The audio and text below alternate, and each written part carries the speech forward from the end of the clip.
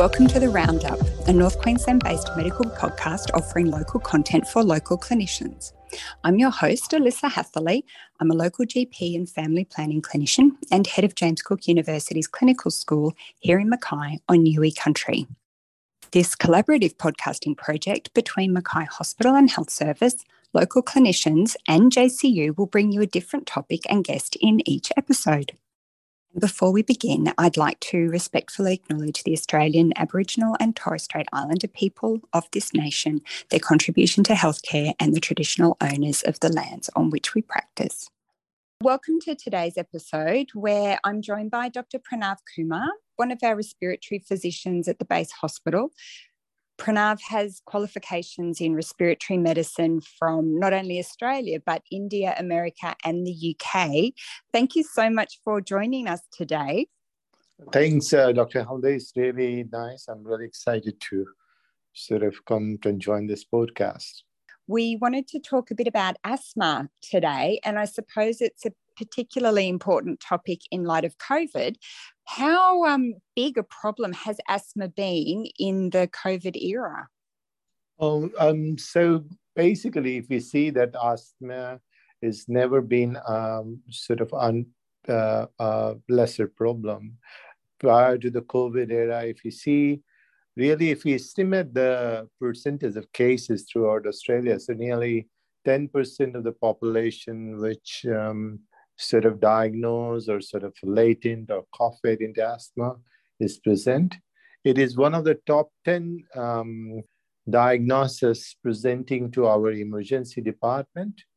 And overall, if we compare the whole degree of severe asthma in the post-COVID era, it normally constitutes about 3 to 5% of the total cases of asthma. So if you look at the whole, this old data is like got quite a mammoth problem at this moment. And what actually we see is with the COVID-19, though there was a misconception that normally as after COVID, we get more cases of asthma or exacerbation. It is partly true and partly untrue, which I'm going to explain you in a later discussion of the time. What I really want to put in here is it has intensified the stigma we had around the asthma cough. And we see there was a very interesting survey which said that nearly 43% of the Australians who saw someone coughing and they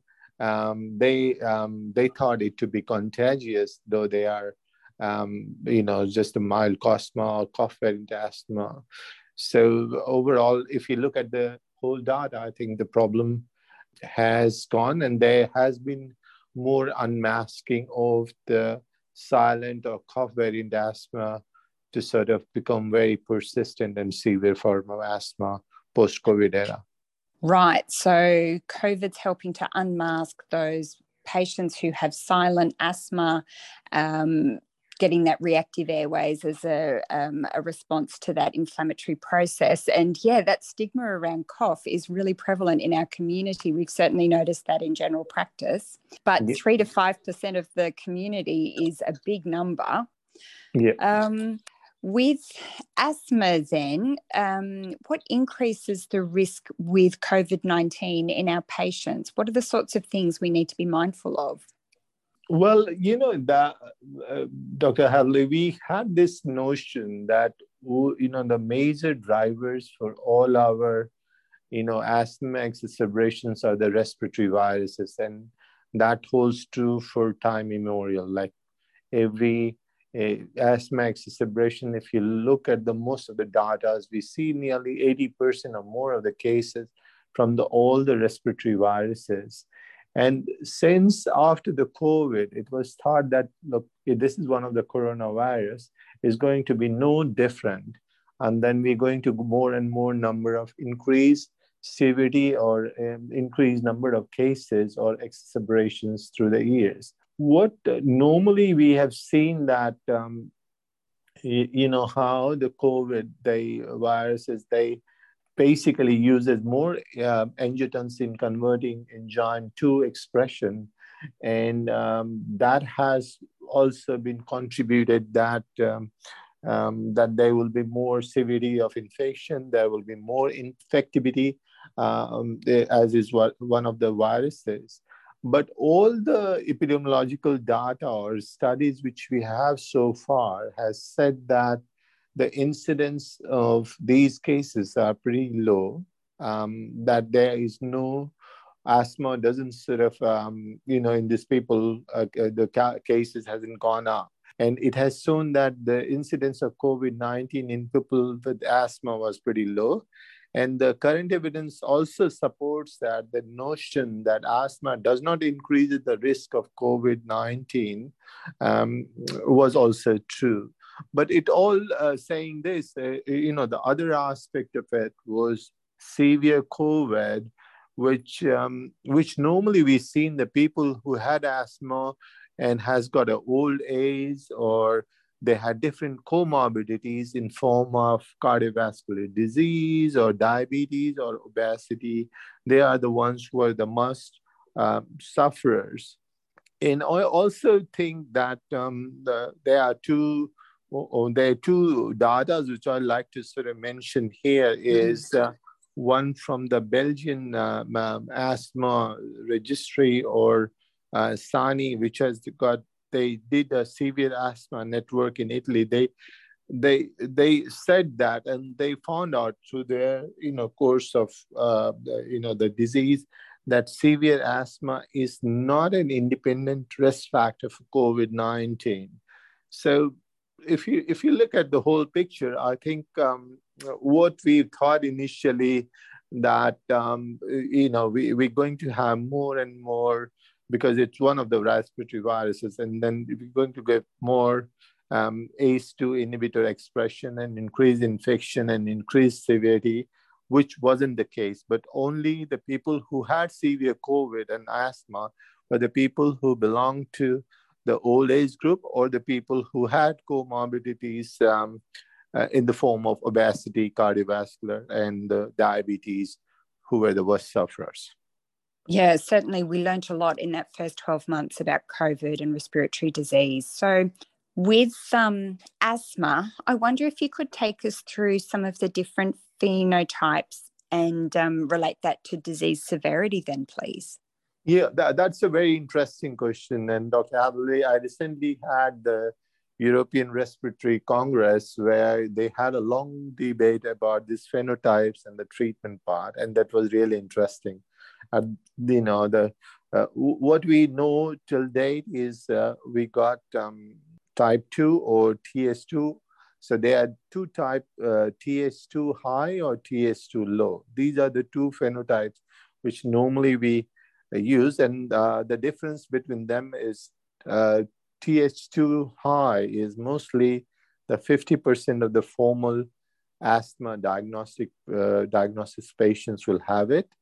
And type 2, before I sort of go further, I just say that they have this interleukin manifestation like IL-4, IL-5, 13, eosinophils, pheno, epithelioid barrier dysfunction.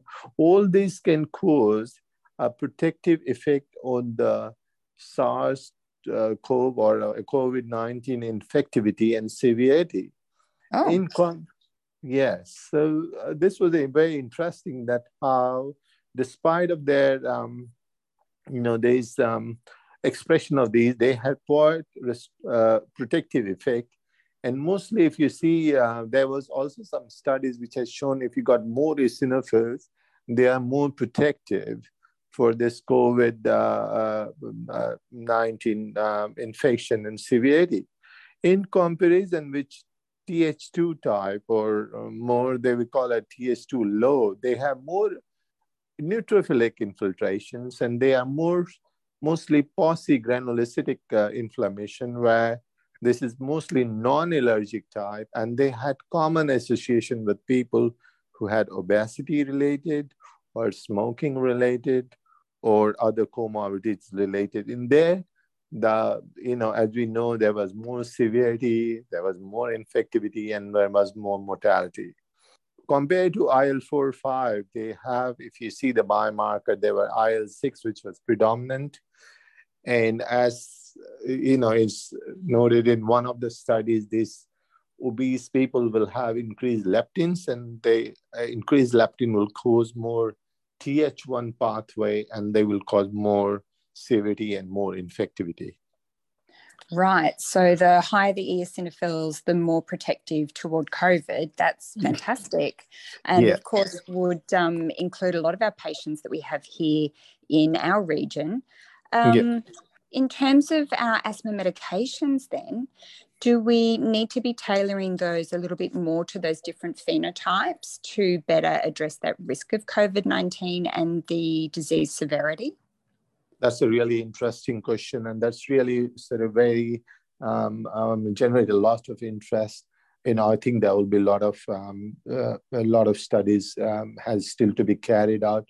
But when we talk about the predominant, as we know that inhaled corticosteroid is one of the which is mainly used for the prevention and our protection as a preventer in asthma medication. If we think ICS per se, it says that it confirms some of the protections against the COVID. So there was initial, when we had COVID, when we started to have COVID, and there was concerns that using people on a high dose corticosteroid or inhaled corticosteroid will give them sort of more mortality and more chances of severity of infection. Didn't come true in this study, which say that they causes a decreased expression of ACE2, all where these viruses are binding, so there will be less areas, less of their binding and less severity of infection. They also had some sort of biochemically protein serenase in the lung. They were also reduced, and they helped in overall modify the risk or confers kind of protection against the COVID. As we also know, Dr. Hadley, that all this ICS causes decreased inflammation. That's the main job. And in some studies, if you see, there's very interesting that some of the inhaled corticosteroid in form of cyclonazide or mometasone, they sort of suppress this virus per se as well. So there's still a study going on. But that was very interesting finding that some of these inhaled corticosteroid also suppress the SARS-CoV or COVID-19 infections. And as you know, at the moment when we're treating a lot of people when we say some sort of severity of their COVID, we do use inhaled budesonide drugs, which is very common to give them, like at least 1600, 12 to 1600 micrograms of budesonide.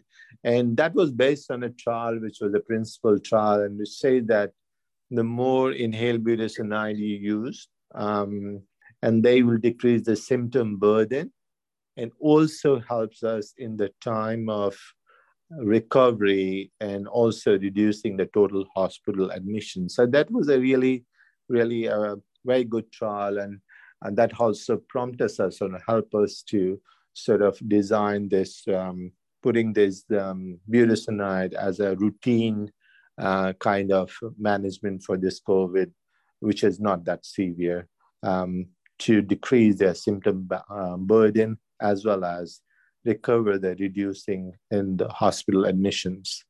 Right. So those ACE inhibitors have that anti-inflammatory effect, as do the inhaled corticosteroids, which we've known for many, many years now. That's really interesting. Yeah. There was another one, which was really sort of, we always thought that if you use systemic steroid in these group of patients, like if you use, they will have more severity of the disease, isn't it? That will cause more viral to sort of replicate. And there was a recent recovery trial which did say that if you use the dexamethasone of like nearly 6 milligram per day for nearly 10 days, in those group of patients, it was found that 28-day mortality was very less. And also the rate of their decrease, like rate of intubation in those group of patients. So that was really interesting finding, and sort of still sort of worked up for all these severity cases in the what we get in the ICU. Yeah, certainly important information for you to have before the COVID patients started to appear in our part of the world. Dr. Kumar, can we ask about the biologics then too? So we know the ACE inhibitors, the inhaled steroids and the oral steroids are really effective. What about some of those newer biologics that we've been prescribing in the last few years? Yeah, and that's very. I mean, I'm really particularly very interested in in biologics, and since we have biologics, it is really sort of I have patients here who, a lot of them, like at least I know 5 of them who are my patients and on biologics. They most of the time they presented to the hospital, got intubated, and went to the ICU. And since they've been on biologics, they're doing pretty well and sort of out of the hospital for most of the time. So that really sort of made me very interested. And post-COVID, I've seen that we did have a sort of a lot number of cases which has come up with increased severity, and there was a sort of they being labeled as a long COVID, but in fact they were the COVID, they were with the asthma with a sort of gone into very severe kind of asthma, which were not responding to any treatment. And in a couple of them, I recently put them on biologics, and they are recovered on the pathway of them. And so if we see the types of biologics, we have like anti-IgE, IL-5, and IL-5 receptor antagonist. We are mainly using here anti-IL-5 and anti-IL-5 receptor. And they do is they block the type 2 inflammation and confers a degree of protection against COVID as well. Only thing which was sort of contradictory, that in one stage we know that eosinophils are protected. These drugs basically they have concerns of decreasing the tissue and the blood eosinophils. So we thought that we will get more disease severity or increased severity in these cases. And there was a study which I think I've done this in our talk earlier, that eosinophils of count of more than 150, they normally give you a decreased mortality. So this was a contradictory finding. At one stage, we were saying that if you got a more eosinophils, they are protective to overall, confirms the diagnosis of less risk from the COVID. At the same time, we are using biologics which say that they are providing a protection, though they are decreasing your eosinophil counts to a very significant level or even to the normal. And there has been clinical evidence which shows that this use of biologics are pretty safe. It has found that during the course of the follow-up that they are not associated with increased severity or mortality. So since this study has come up, I think we haven't sort of, as soon as the patients are diagnosed and they are being put on the biologics without any much of risk of that if you're using biologics in this group of patients, we previously thought it to be very, very cautious. And nowadays with these study coming up, even they have found out that the severity cases and morbidity or mortality are less. So it is quite safe to use the biologics. Right. So particularly, as you said, for some of those patients who might be experiencing what we thought was a long COVID symptom, like persistent breathlessness, you think sometimes it can be undertreated breathlessness and the patients need to be more fully worked up and more comprehensively treated then. Yeah.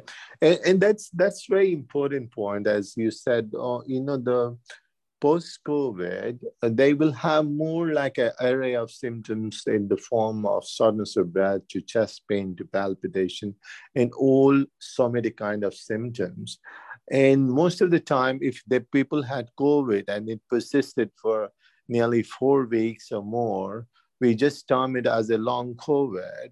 But if we sort of seriously, because, if you see this group of patients, in some of them, if you do a lung function, if they got a very severe sort of airflow limitation, in people who got a persistent sort of shadowing or persistent peripheral area of consolidation, like an organizing kind of pneumonia on the CT scan, they need to be treated rather than labeling. So it's basically, if the symptoms persist, there is nothing harm in doing some tests to confirm that we are not dealing with something which has been unmasked by the COVID or is still the COVID long effect. Because there was recently a case who has been labeled as a long COVID, has a lung fibrosis. That chap, I think he was in Indonesia. And then when he came in, his half of the lung was fibrous. So he's finally getting a lung transplant done. But was initially labeled as a long COVID. So that are the few of the things which really sort of makes you wonder that, that of course the long COVID will present with lots of issues and lots of somatic problems and health problems. But doing some investigation and before we label them will be a perfect way to deal with this situation. Right. Okay. So for patients with persistent symptoms after COVID or worsening symptoms, it might be long COVID, but we need to be carefully ruling out other comorbidities like lung fibrosis, as you said. Is there anything else we should be looking for, do you think? I think it's, if the patient has got, the long COVID will have an array of symptoms. For the lung point of view, I would say that doing their chest X-ray and doing a CT scan or a lung function test won't harm us, but actually help us to rule out the other causes which can sort of mimic as a long COVID. Right. Oh, look, Dr. Kumar, thank you so much for your time and your expertise today talking about asthma in the post-COVID world. I had no idea it was so incredibly prevalent. As you said, usually in the top 10 of our emergency department presentations, and with severe asthma, of course, in primary practice, we can cope with that a little bit more enthusiastically, I suppose, by making sure those patients are having their inhaled corticosteroids at maximum dose. And as you said, just ruling out other conditions with a chest X-ray, a lung function test, and maybe even a CT chest. Yeah. Dr. Kumar, thank you so much for your time. We really appreciate it. Thank you so much. Really, indeed a pleasure for me. Thank you so much. For more information about the Roundup, or to share your feedback and ideas for future episodes, visit nqrth.edu.au/roundup-podcast, or contact us at nqrth.mackay@jcu.edu.au. We also want to advise that the views and opinions presented in this podcast are those of the speaker only and do not represent the views and opinions of James Cook University, Northern Queensland Regional Training Hubs, or Queensland Health. The content supplied in this podcast is not intended as medical advice and is for educational and entertainment purposes only. Northern Queensland Regional Training Hubs is an initiative of the Australian Government's Integrated Rural Training Pipeline and is facilitated by James Cook University in partnership with public and private hospitals, Queensland Aboriginal and Islander Health Council, Health Services, Aboriginal community-controlled health organisations, and general practice clinics.